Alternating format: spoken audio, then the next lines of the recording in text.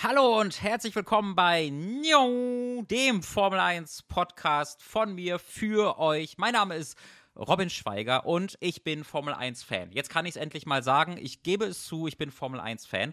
Und das ist im Grunde auch schon alles, was ihr über mich wissen müsst im Kontext dieses Podcasts. Ich gucke Formel 1, seit ich denken kann. Ich habe als kleines Kind vor mich hingeweint, als Michael Schumacher versuchte, einen anderen Fahrer so dezent mal vielleicht ein bisschen rauszukicken, um Weltmeister zu werden, was ich persönlich als große Ungerechtigkeit für Michael Schumacher natürlich empfand und bitter weinend zu Hause saß, verfolgte seine Karriere dann auch mein gesamtes Leben lang begeistert, war immer großer Michael Schumacher-Fan und gucke immer noch begeistert die Formel 1. Und was ich hier mit euch machen möchte, ist euch einen Podcast über die Formel 1 zu bieten, aus Fanperspektive. Locker. Ich möchte, dass ihr euch hinsetzen könnt und ein Frischgetränk aufmachen könnt. Wenn ihr harte Kerle seid, ein Prosecco. Wenn ihr weniger harte Kerle seid, auch ein Bier. Was auch immer ihr dabei trinken möchtet. Vielleicht macht ihr euch ein paar Chips auf, ja, wenn ihr ganz mutig seid. Vielleicht sogar ein paar Kekse. Und ich möchte ganz locker mit euch hier über die Formel 1 sprechen. Weniger über technische Spezifikationen und über Interna, die ich insgeheim von Charles Leclerc persönlich erfahren habe, als er wieder in meine DMs geslidet ist, sondern so diesen Fanblick mit euch auf diesen Sport eben geben.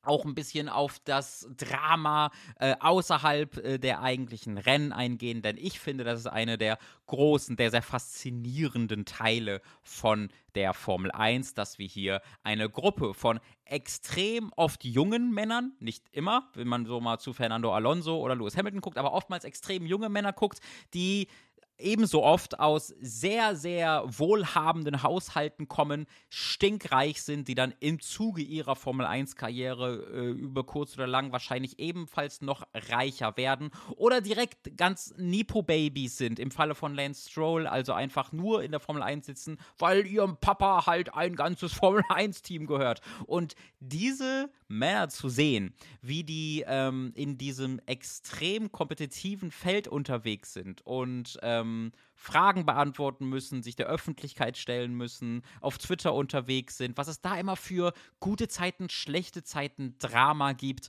das finde ich ganz, ganz toll. Ich finde auch ganz, ganz toll die Show, die Formel 1 immer aufbaut, weil sie so oft sehr, sehr, sehr peinlich ist, ganz besonders mit Blick auf die US-amerikanischen Rennen, wenn da versucht wird, ja, dem so ein Drama zu bringen und so eine Inszenierung zu bringen, als ob es halt ein Box-Event wäre oder UFC oder so, aber dann hast du diese südamerikanischen und europäischen und asiatischen Fahrer, die überhaupt gar nichts damit anfangen können, mit diesem US-amerikanischen Hang zur Überdramatisierung. Ich finde, das ist alles extrem unterhaltsam und da möchte ich mit euch genauso drüber sprechen, wie über die eigentlichen Rennen. In dieser Folge will ich einen kleinen Ausblick geben auf die Saison, die kommt, auf die Fahrer, die da sind, und ich dachte mir, es könnte so ein bisschen ein Einstieg sein für auch alle diejenigen, die vielleicht das erste Mal Formel 1 gucken oder die sich vielleicht auch einfach nicht mehr erinnern. Wir werden ja auch alle nicht jünger, da vergisst man ja schnell mal, was in der letzten Saison passiert ist. Und deswegen soll das als kleiner Überblick dienen eben für die Saison 2024, denn wir können mit Blick auf die letzte Saison da tatsächlich schon gute Schlüsse ziehen für die Saison. Denn es ist tatsächlich, und das finde ich sehr krass, die erste Formel-1-Saison jemals, in der es keine einzige Änderung im Fahrerfeld gibt. Das gab es noch nie. In der Geschichte der Formel 1 ist immer mindestens ein Fahrer ausgetauscht worden von einer Saison zur nächsten. Und das ist das erste Mal, dass wir mit exakt dem gleichen Fahrerfeld eben in die neue Saison gehen. Das muss man auch sagen, ist natürlich auch ein bisschen, also verwirrt ein bisschen, beziehungsweise führt ein bisschen auf die falsche Fährte, weil ja auch während der letzten Saison bereits ein Fahrer ausgetauscht wurde. Das bedeutet, wenn wie heißt denn dieses Team jetzt mittlerweile? Wenn bei Visa Cash App RB, die frühere Toro Rossos, aka Alpha Tauris, und jetzt heißen die so wunderbar Visa Cash App RB. Da ist mitten in der Saison der Fahrer ausgewechselt worden, letzte Saison, deswegen, das wäre natürlich von 2023 auf 2024 passiert, wenn das nicht schon so früh gemacht worden wäre. Nichtsdestotrotz, gleiches Fahrerfeld und wir beginnen einfach mal hinten und gucken uns an, wer da so dieses Jahr mitfährt. Wir haben ganz hinten Haas. Haas ist ein US-amerikanisches Formel-1-Team, das Also eigentlich seit Jahren und Jahren nur enttäuscht, muss ich sagen, finde ich zumindest. Du hast da einen sehr ikonischen Teamchef gehabt mit Günther Steiner, der sehr mimifiziert wurde im Internet und deswegen eine große Fanbase hatte. Wenn man sich aber mal anguckt, was das Haas F1-Team so geleistet hat seit ihrer Entstehung, dann zeichnet das ein ziemlich desolates Bild, wie ich finde. Denn sie starteten einst überraschend okay, ne, so auf dem 8. Rang. Das heißt, sie waren hinten, aber nicht letzter und schafften es dann recht schnell in ihrem 3. Jahr, die sind 2016 eingestiegen, wir reden im 3. Jahr also von 2018, auf den 5. WM-Rang sich vorzukämpfen. Und das war eigentlich für alle dann das Zeichen, aha, hier geht's nach vorne, man wird hier besser. Und seitdem ist es im Grunde ja, ein bisschen peinlich, diesem Team zuzusehen. Sie landeten 2019 dann wieder auf dem 9. Rang, 20 ebenfalls und dann 21 und 23 auf dem letzten Rang, auch ziemlich, ja, eindeutig, muss man sagen. Das war ziemlich eindeutig das schlechteste Team im Fahrerfeld. Sie schafften es dann letztes Jahr zumindest mal ein paar Punkte einzufahren, sodass sie tatsächlich nur 4 Punkte hinter Alfa Romeo waren, aber nichtsdestotrotz immer recht deutlich das schlechteste Team im Feld und auch ein Team, was über die laufende Saison dann nicht wirklich deutlich besser wurde. Da wurde dann ein Upgrade mitgebracht, was passiert während der Formel-1-Saison. Da werden die Autos halt modifiziert, verbessert im besten Falle, aufgrund des Feedbacks der Fahrer,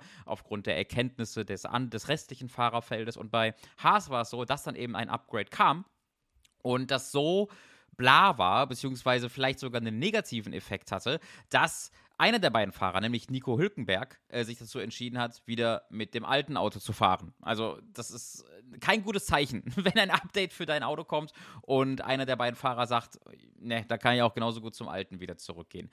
Da haben wir dann noch einen der Fahrer, Nico Hülkenberg, hat ein paar Jahre Pause gemacht, nachdem er keinen neuen Vertrag gefunden hat, ist seit letztem Jahr wieder am Start und wird auch dieses Jahr wieder für Haas am Start sein. Gemeinsam mit Kevin Magnussen, bei dem es ganz ähnlich aussah, denn der war ebenfalls raus aus dem Business und kam dann wieder dazu, weil der russische Fahrer Nikita Mazepin bei Haas rausflog und dann brauchten sie Ersatz, also haben sie sich dann schnell einen Fahrer geschnappt, mit dem sie in der Vergangenheit schon viel zusammengearbeitet haben, der da hier Kevin Magnussen heißt. Beides erfahrene Fahrer, beides Fahrer, die seit langer, langer Zeit schon mitfahren. Kevin Magnussen ist in seiner 7. Saison und Nico Hülkenberg, der war 3 Jahre weg, aber ansonsten fährt er seit den 2000ern.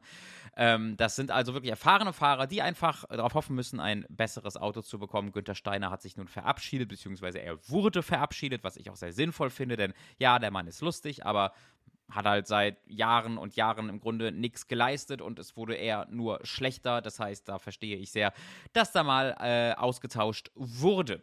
Dann haben wir Alfa Romeo, beziehungsweise sie hießen mal Alfa Romeo. Ihr neuer Teamname ist Stake F1 Team Sauber. Was für ein schöner Name. Sauber ist eigentlich der Teamname, den wir hier haben. Sauber gibt es auch schon seit vielen, vielen, vielen Jahren in der Formel 1. Und die haben dann ihre Namensrechte im Grunde verkauft an Marken eben für Sponsoring-Gelder. Deswegen hieß das Team in den letzten Jahren Alfa Romeo. Es war immer noch das Sauber-Team, aber eben unter dem Markennamen von Alfa Romeo. Und nun haben sie halt als Sponsor ein Krypto-Glücksspiel-Ding. Ja, aber das muss man gewohnt sein in Formel-1-Sport, dass man wirklich nur die schlimmsten und unsympathischsten Sponsoren ja im Grunde der ganzen Weltgeschichte bekommt, von saudi-arabischen Ölkonglomeraten bis halt über ganz viele Cryptocurrencies und Glücksspiel. Da sollte man nicht zu viel drüber nachdenken, sonst macht es nur schlechte Laune. Und hier geht es jetzt so weit, dass sie halt ihr gesamtes Team nach diesem Gambling-Service benannt haben, zumindest manchmal in der Saison. Denn sie haben bereits gesagt, es gibt halt Glücksspielgesetze, die genau das verbieten in einigen der Ländern. Deswegen werden sie da einen anderen Namen tragen. Der Standardname ist aber Stake F1 Team Sauber. Ich persönlich werde sie einfach Sauber nennen, denn das ist das Team, was sie sind. Für sie fährt einerseits Valtteri Bottas, ein laufendes Meme mittlerweile. Er postete einst ein Bild von sich badend in irgendeinem Fluss, nackig mit dem Poppes raus, und seitdem liebt das Internet Valtteri Bottas mehr als alles andere. Tatsächlich, wenn ich nach rechts gucke von mir, hängt neben mir gerade ein wunderschöner Kalender, wo ich ebenfalls den nackten Valtteri Bottas unter einem Wasserfall sehe, der mich anrüchig anguckt, denn er hat einen eigenen Kalender aus seinen Nacktbildern gemacht. Es ist großartig, mit seinem Schnurrbart, mit seinem Schnauzer dabei, und er macht viele lustige Postings im Internet. Das ist so ein bisschen auch das Bemerkenswerteste an ihm gerade, denn ansonsten fährt er recht ruhige Runden bei Alfa Romeo, oder fuhr er die letztes Jahr. Nicht besonders erfolgreich, nicht besonders unerfolgreich. Alfa Romeo halt auch eines der Hinterbänkler-Teams, deswegen nicht wahnsinnig viele Möglichkeiten da aufzufallen, hat im letzten Jahr 10 Punkte gemacht, in 4 Rennen insgesamt gepunktet und damit knapp vor seinem Teamkollegen, der mit 6 Punkten letztes Jahr seine Saison abschloss. Das ist Zhou Guanyu, der einzige chinesische Fahrer im Feld, der jetzt ebenfalls bereits ein paar Jahre mit dabei ist und also immer mal wieder einzelne Momente hatte, wo er wirklich positiv auffiel. Ansonsten auch ein recht konstanter Fahrer, der es nicht schlecht macht, der es nicht wahnsinnig gut macht, der eigentlich das macht, was er machen soll in diesem Team. Man muss aber auch sagen, in diesen Hinterbänkler-Teams ist es ein bisschen undankbar zu fahren, weil du halt nur sehr schwer auffallen kannst. Da musst du dann schon ein unglaubliches Megatalent sein, damit du da Leistungen bringen kannst, die wirklich auffallen im Rennen. Ansonsten, relativ unnoteworthy. Dann gehen wir über zu den gerade bereits erwähnten Visa Cash App RB, die ich hier Racing Bulls nennen werde. Die hießen mal Toro Rosso, also eben Red Bull. Das ist das kleine Schwesterteam von Red Bull, beziehungsweise das Tochterteam von Red Bull. Die trugen dann in den letzten Jahren den Namen Alpha Tauri, was die Modemarke von Red Bull war. Und sie haben es jetzt geschafft, diese Durchkommerzialisierung noch mehr auf die Spitze zu treiben und tragen jetzt den Namen von 2 Titelsponsoren, nämlich einmal Visa und einmal Cash App. Hört sich an wie ein Name, sind aber tatsächlich 2 verschiedene Produkte. Visa Cash App RB. Das RB kürzen sie ab, weil sie halt wollen, dass du es Visa Cash App nennst, was ich aber künftig nicht machen werde. Ihr Firmenname ist tatsächlich Racing Bulls, deswegen nutze ich auch diesen Namen, nämlich Racing Bulls. Das Fahrerpairing ist hier einerseits Yuki Tsunoda, der ebenfalls bereits seit vielen Jahren nun schon mit dabei ist. Seit 2021 fährt er in dem Team und hat eine ganz interessante Entwicklung hinter sich, denn Yuki Tsunoda war mal wirklich so eine Riesenhoffnung, muss man wirklich sagen. Also so ein Riesentalent, und man erhoffte sich, dass er in die Formel 1 kommt und sofort mit allem aufräumte. Dem war aber nicht so, ganz im Gegenteil. Er fiel in seinem ersten Jahr und in seinen ersten Jahren gerne mal negativ auf, weil er so ein bisschen seine Gamer-Rage gerne mal im Radio rausließ, weil er nicht sehr diszipliniert wirkte, weil er Fehler machte, musste dann tatsächlich umziehen, um aus seinem Trott rauszukommen, um näher beim Team zu sein. Also es war eine Vorgabe vom Team, dass er umzieht, dass er aus seiner gewohnten Umgebung rauskommt, und tatsächlich scheint das eine positive Wirkung gehabt zu haben. Er fährt wesentlich konstanter, er fährt wesentlich besser in den letzten Jahren und in den letzten 1-2 Jahren und macht da insgesamt wirklich ganz gute Arbeit, hat 17 Punkte geholt im letzten Jahr, was tatsächlich ordentlich ist, muss man sagen, denn die Racing Bulls, die im letzten Jahr, wie gesagt, noch Alpha Tauri hießen, waren ebenfalls eines der schlechteren Teams. Die sind eigentlich gerne mal weiter vorne auch mit dabei gewesen, also im Mittelfeld, sagen wir mal, nicht weiter vorne, sondern im Mittelfeld, und waren aber eines dieser besseren Hinterbänkler-Teams, und das sind sie letztes Jahr komplett hinten weggefallen und haben kein sehr gutes Auto gebaut, und da muss man sagen, sind dann 17 Punkte doch recht ordentlich gewesen. Der zweite Fahrer ist Daniel Ricciardo, der eine sehr spannende Historie hinter sich hat, denn der war mal ebenfalls so ein sicherer Weltmeister eigentlich. Ein Fahrer, bei dem man sicher war, dass er früher oder später einen Weltmeistertitel einfahren würde. Dann hat er sich aber dazu entschieden, sein Team bei Red Bull zu verlassen. Er war halt ein Red Bull-Fahrer und war da auch erfolgreich, mehr oder weniger, weil dieses Team einfach hinter Mercedes herfuhr, wie ja das gesamte restliche Fahrerfeld im Grunde auch. Dann entschied er sich aber, weil er nicht glücklich war mit, wie er behandelt wurde bei dem Team, weil halt Max Verstappen als Emporkömmling kam und offensichtlich für ihn zumindest so der bevorteilte Fahrer in dem Team war, hat er sich dann entschieden, Red Bull zu verlassen tatsächlich und ging dann 2019 zu Renault, was damals für alle sehr, sehr überraschend war, weil Red Bull war halt trotz aller mittelmäßiger Ergebnisse, Ricciardo wurde Sechster tatsächlich in seinem letzten Jahr bei Red Bull, immer noch eines der vorderen Teams und Renault war ein mutiger Schritt 2019, muss man wirklich sagen. Sein Gedanke war sicherlich, dass er das Team dann ein bisschen formen könnte, dort die absolut klare Nummer 1 im Team war. Wurde da aber nicht glücklich. Im ersten Jahr wurde er Neunter, im zweiten Jahr 2020 dann sogar Fünfter am Ende des Jahres. Trotzdem hat er sich dann dazu entschieden, das Team zu verlassen, weil er einfach nicht optimistisch war, dass die Entwicklung des Teams gut laufen würde und ist dann gewechselt zu McLaren. Und das ist dann die wirklich spannende Phase seiner Karriere, weil bei McLaren fiel er dann schließlich komplett und vollständig auseinander. Das war wirklich, wirklich krass. Er fuhr da gemeinsam mit dem jungen Fahrer Lando Norris und er hatte wirklich so ziemlich keine Chance. Damit hat niemand so richtig gerechnet, aber das war eindeutig so, dass Lando Norris mit diesem Auto deutlich besser auskam.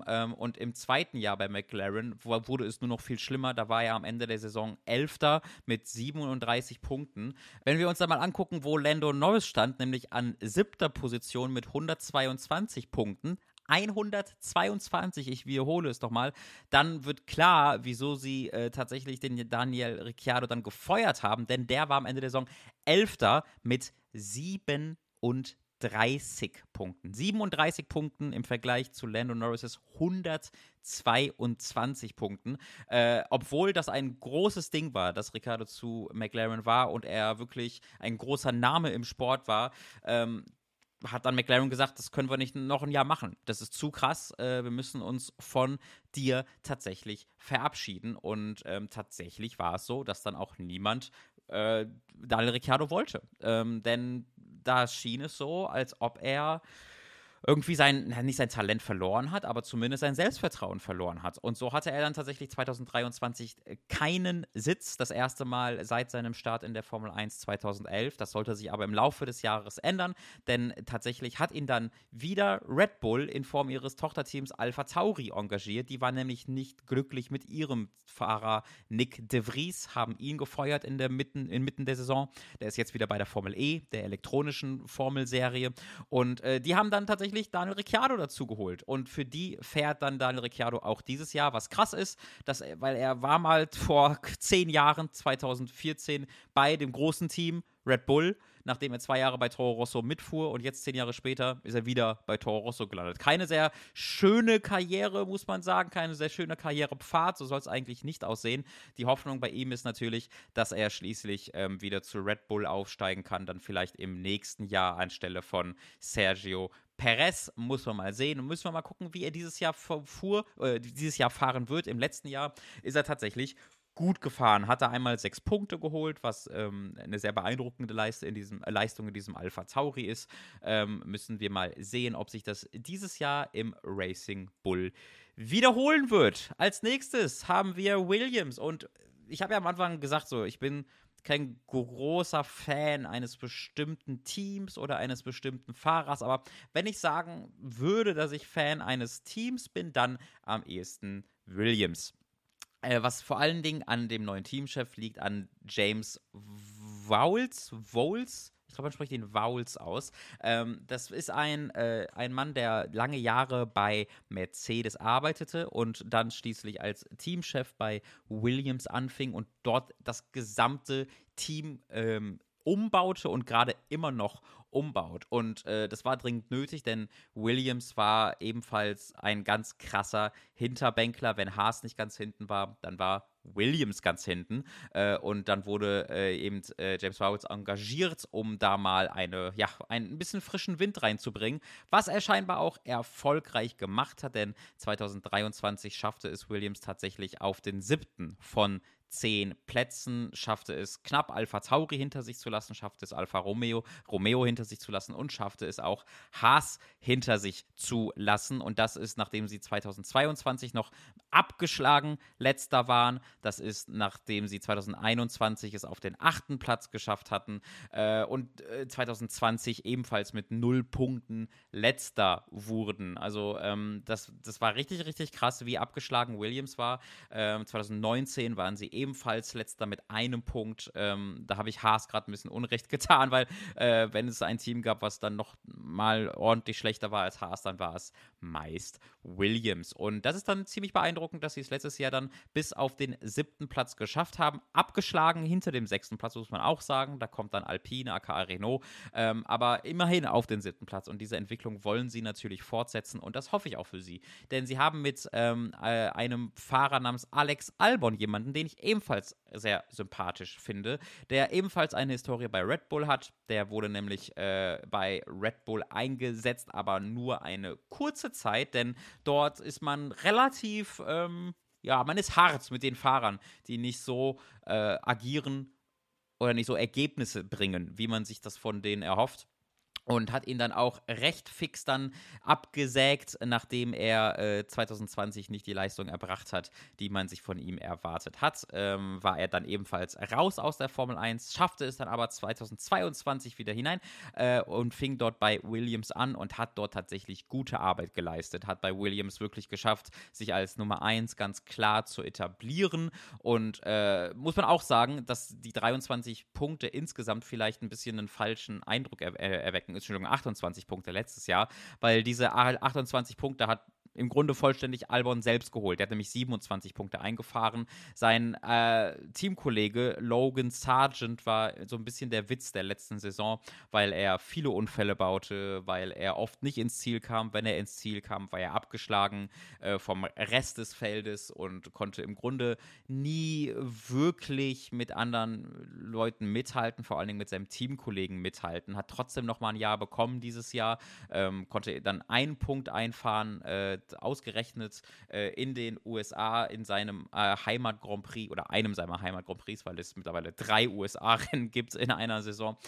Trotzdem war der sehr, sehr enttäuschend letztes Jahr, Logan Sargent, hat aber halt nochmal eine Chance bekommen für dieses Jahr und muss dann zeigen, dass er zumindest ein bisschen mit Albon mithalten kann, sodass dann vielleicht auch Williams eine Chance hat, auf den vorherigen Plätzen, also auf den 6. Platz zu greifen. Als nächstes haben wir dann tatsächlich Alpine, das einfach ein alternativer Name ist für Renault. Das ist das Renault-Werksteam, das mittlerweile unter Alpine fährt, mit einem kompletten französischen Fahrer-Pairing, nämlich Pierre Gasly und Esteban Ocon.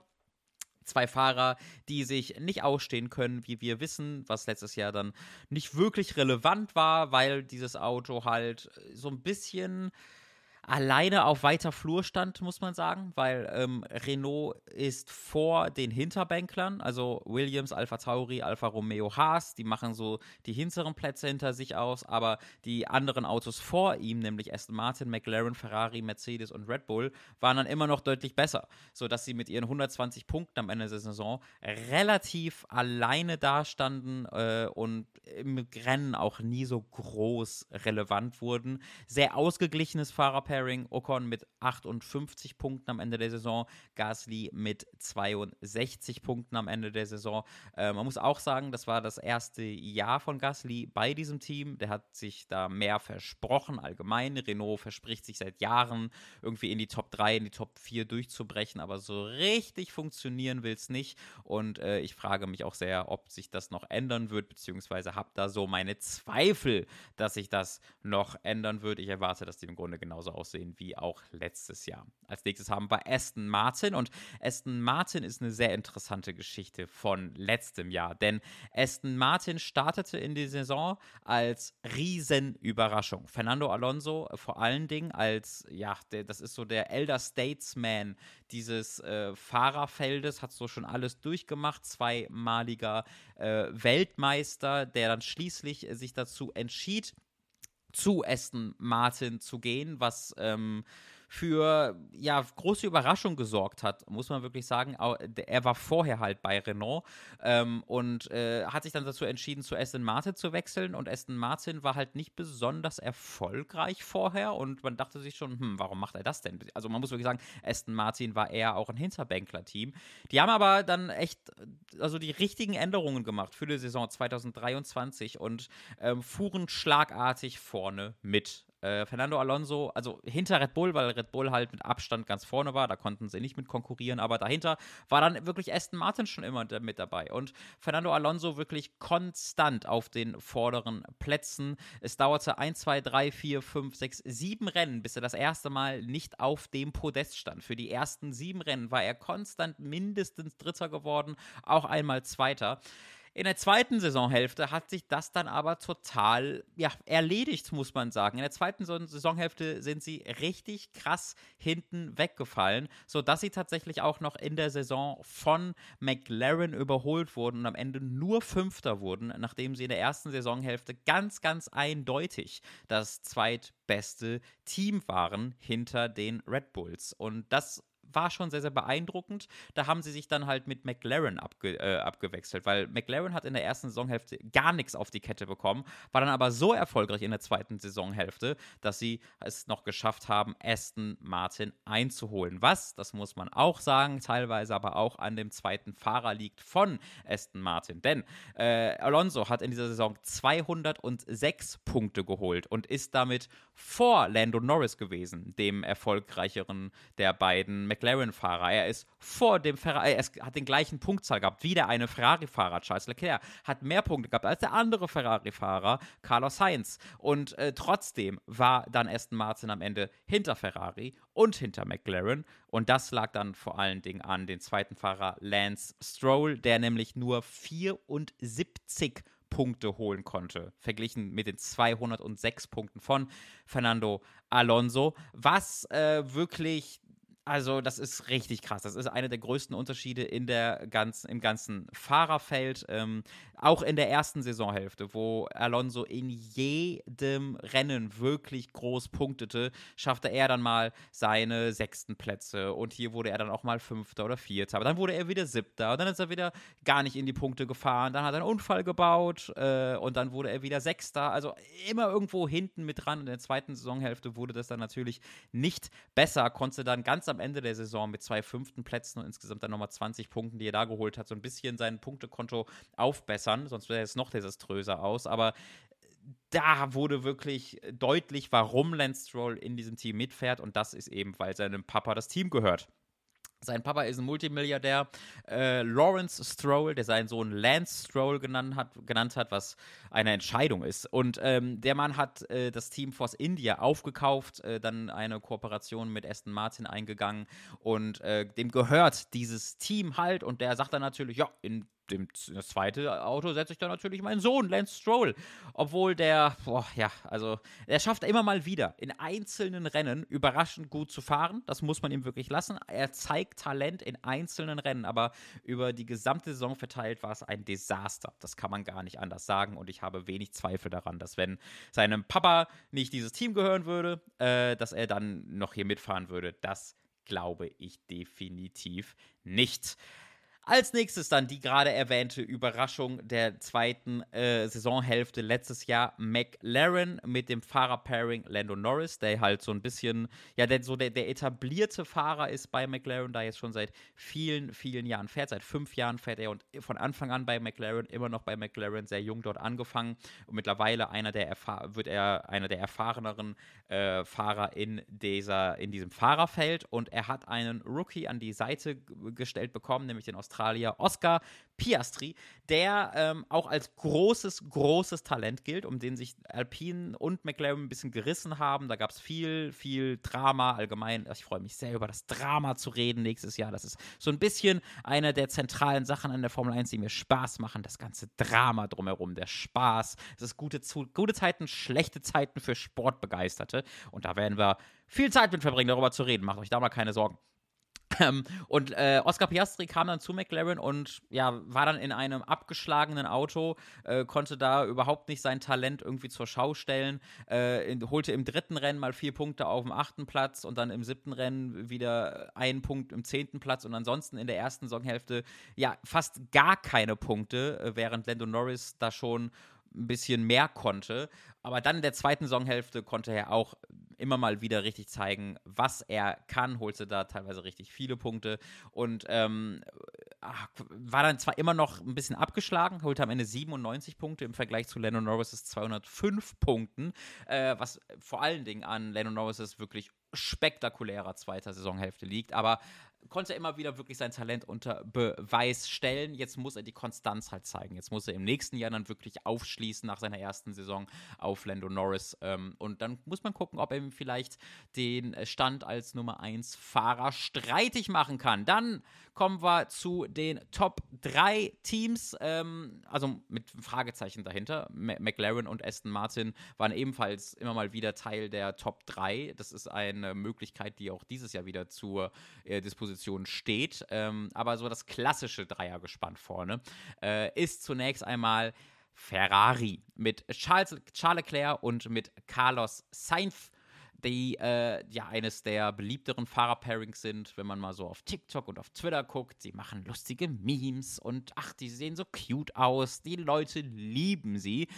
Müssen dann leider damit leben, dass es die letzte Saison mit den beiden ist, denn Carlos Sainz wird nächstes Jahr ersetzt durch Lewis Hamilton, was so die große Nachricht dieser Offseason war. Aber dieses Jahr fährt Carlos Sainz dann sein letztes Jahr bei Ferrari. Ist es noch nicht klar, wo er dann danach das Jahr hingeht.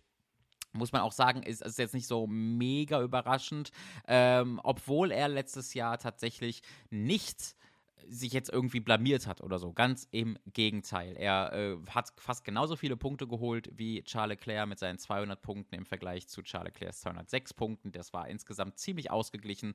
Ferrari hatte letztes Jahr eine komische Saison, weil sie eigentlich recht vielversprechend wirkten, aber dann nie so wirklich ihre Potenzial gefühlt abrufen konnten und dann halt ständig entweder von McLaren oder von Aston Martin den Rang abgelaufen bekommen haben, sodass sie im Endeffekt dann Dritter wurden vor McLaren und vor Aston Martin und ganz knapp hinter Mercedes, die mit 409 Punkten sich den zweiten Platz dann ganz knapp sichern konnten. Aber nicht die Saison, die Ferrari sich erhofft hat. Muss man sehen, ob es dieses Jahr anders aussieht.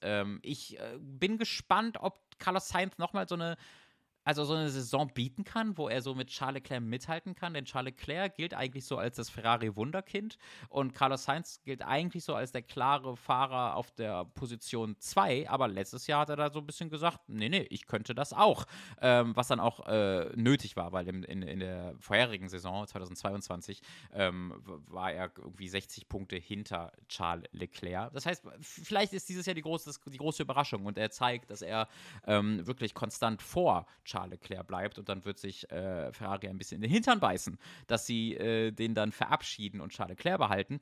Glaube ich aber nicht. Ich glaube, wenn Charles Leclerc das richtige Auto bekommt, dann wird er auch richtig gut vorne mitfahren. Letztes Jahr hat er viele Fehler gemacht. Letztes Jahr war keine gute Saison für Charles Leclerc.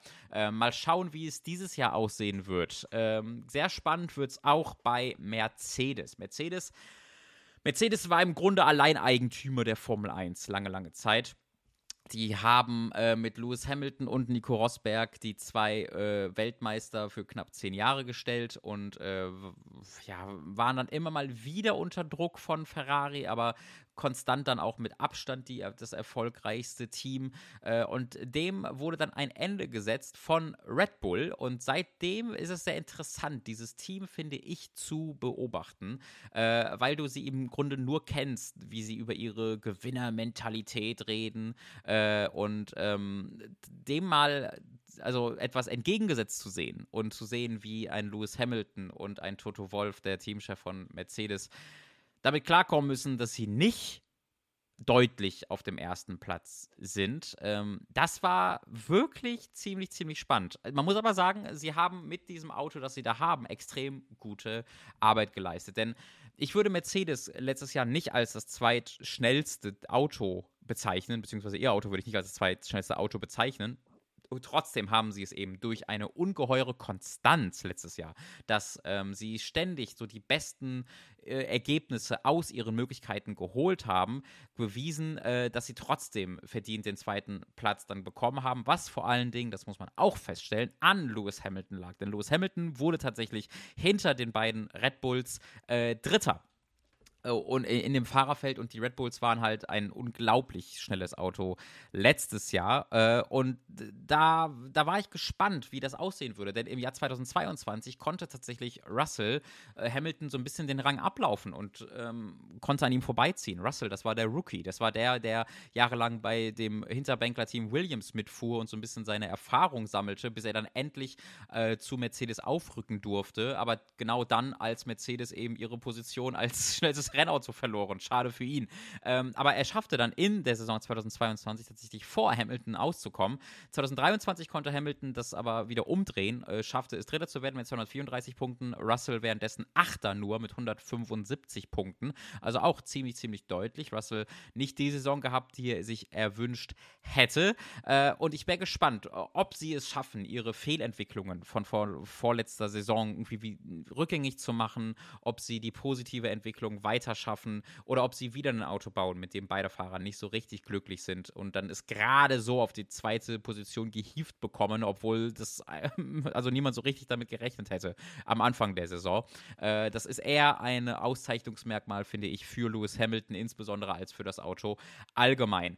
Ich habe aber wenig Zweifel, ehrlich gesagt, daran, dass auch dieses Jahr Red Bull mit Abstand das erfolgreichste Team werden wird. Wir haben hier eine Saison, wo es keine großen Regeländerungen gibt bei dem Bau der Autos. Das heißt, sie können auf ihre Erfahrung zählen. Ich glaube, die Autos werden näher kommen und hoffe das auch, denn 2023 war eine unglaubliche Zurschaustellung der Macht von Red Bull. 2022 war es schon krass. Da holte Red Bull 759 Punkte im Vergleich zu Ferraris 554 Punkten. Ist aber gar kein Vergleich mit 2023. Da holte nämlich allein Max Verstappen 575 Punkte und in der Konstrukteurswertung war Mercedes auf dem zweiten Platz mit 409 Punkten. Das heißt, Max Verstappen allein holte fast 200 Punkte mehr als Mercedes zusammen, beide Fahrer auf dem zweiten Platz in der Konstrukteurswertung, was auch zeigt, wie mittelmäßig Sergio Perez's Saison war, der Teamkollege von Max Verstappen, der eine wirklich, wirklich miese Saison fuhr letztes Jahr, trotzdem noch Zweiter wurde, aber sehr viel knapper, als es eigentlich hätte sein dürfen, mit 285 Punkten im Vergleich zu den 575 Punkten von Max Verstappen. Max Verstappen ist einfach ein besserer Fahrer als Sergio Perez, da führt kein Weg dran vorbei. Ich gönne Sergio Perez, ich finde es ein sympathischer Fahrer, aber glaube auch, dass er in diesem Top-Team jetzt vielleicht glücklich sein kann, sage ich mal, dass er diesen Spot noch immer hat. Max Verstappen wird ihn da auch dieses Jahr wegfahren, da habe ich wenig Zweifel dran. Natürlich wird auch das Auto für ihn gebaut, er hat die volle Unterstützung des Teams, das sollte man auch auf jeden Fall, das sollte man nicht vergessen. Red Bull gewann letztes Jahr nur ein einziges Rennen nicht in der gesamten Saison, ansonsten gewannen sie alle Rennen und eben die absolute meiste von denen gewann eben Max Verstappen. Wir hoffen alle, dass es dieses Jahr ein bisschen knapper wird, dass McLaren, das Mercedes oder das Ferrari aufholen können.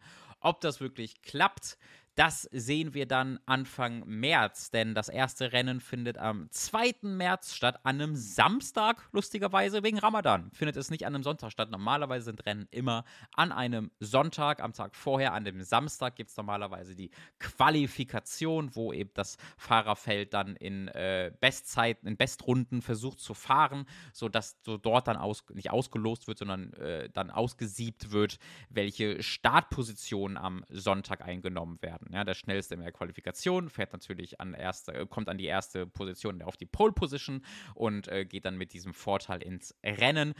Und vorher am Freitag gibt es dann freies Training. Es gibt auch noch einzelne Rennen mit sogenannten Sprintrennen, Sprint Races. Da werden wir dann zu kommen. Da gibt es dann ein zusätzliches Rennen, das ist ein bisschen seltsam.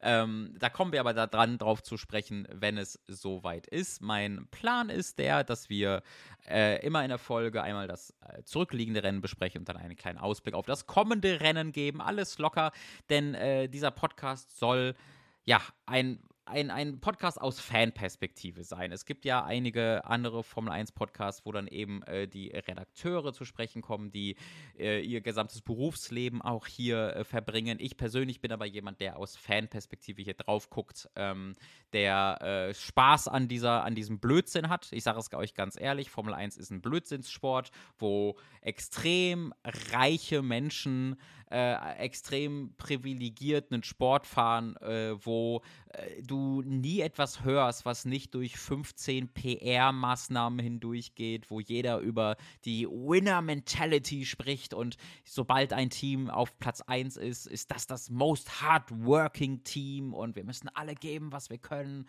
Dann am Ende des Tages ist es aber im Grunde nur diese Sponsorenshow, wo halt, ja, wie ich bereits erwähnte, saudi-arabische Ölfirmen ihr Image versuchen reinzuwaschen, wo wir in diversen Diktaturen zu Gast sind, um dort zu fahren. Das ist alles extrem kritisch zu beobachten. Mache ich auch, aber ich habe auch Spaß daran, dass die Autos im Kreis fahren und werde das auch weiterhin haben und hoffe, ihr habt das mit mir zusammen. Wir werden immer mal wieder auch über das Drama abseits der Strecke sprechen, denn ich finde, zu sehen, wie diese stinkreichen Schnösel halt sich streiten und rumzicken. Ich finde, das ist ebenfalls ein sehr, sehr lustiger Teil dieses Sportes und ein sehr einzigartiger Teil dieses Sportes, dass es hier keine großen Mannschaften gibt, sondern du dann wirklich diese einzelnen Fahrer hast, die dann aber immer ihren Teamkollegen haben, mit dem sie auch kämpfen. Das mag ich sehr, sehr gerne und hoffe, dass ihr in den kommenden Rennen dann mit dabei seid. Die nächste Folge, die erste richtige Folge, wird dann das erste Rennen besprechen, wenn wir in Bahrain sind. Das erste Rennen findet in Bahrain statt. Wie gesagt, am 2. März geht das Rennen los um 16 Uhr und danach in der Woche wird es dann hier die erste Folge geben. Es würde mich sehr, sehr freuen, wenn ihr hier dabei bleibt, mit mir reinhört. Ich gucke einfach mal ganz locker, was wir hier so machen. Vielleicht werde ich nochmal einen Discord an den Start gehen lassen. Vielleicht gibt es einen Weg, diesen Podcast zu supporten. Wir schauen mal, wie es so läuft und wie gut es ankommt. Und ich freue mich auf die nächste Folge die erste richtige Folge, muss man wirklich sagen, von dem besten Formel 1 Podcast der Welt.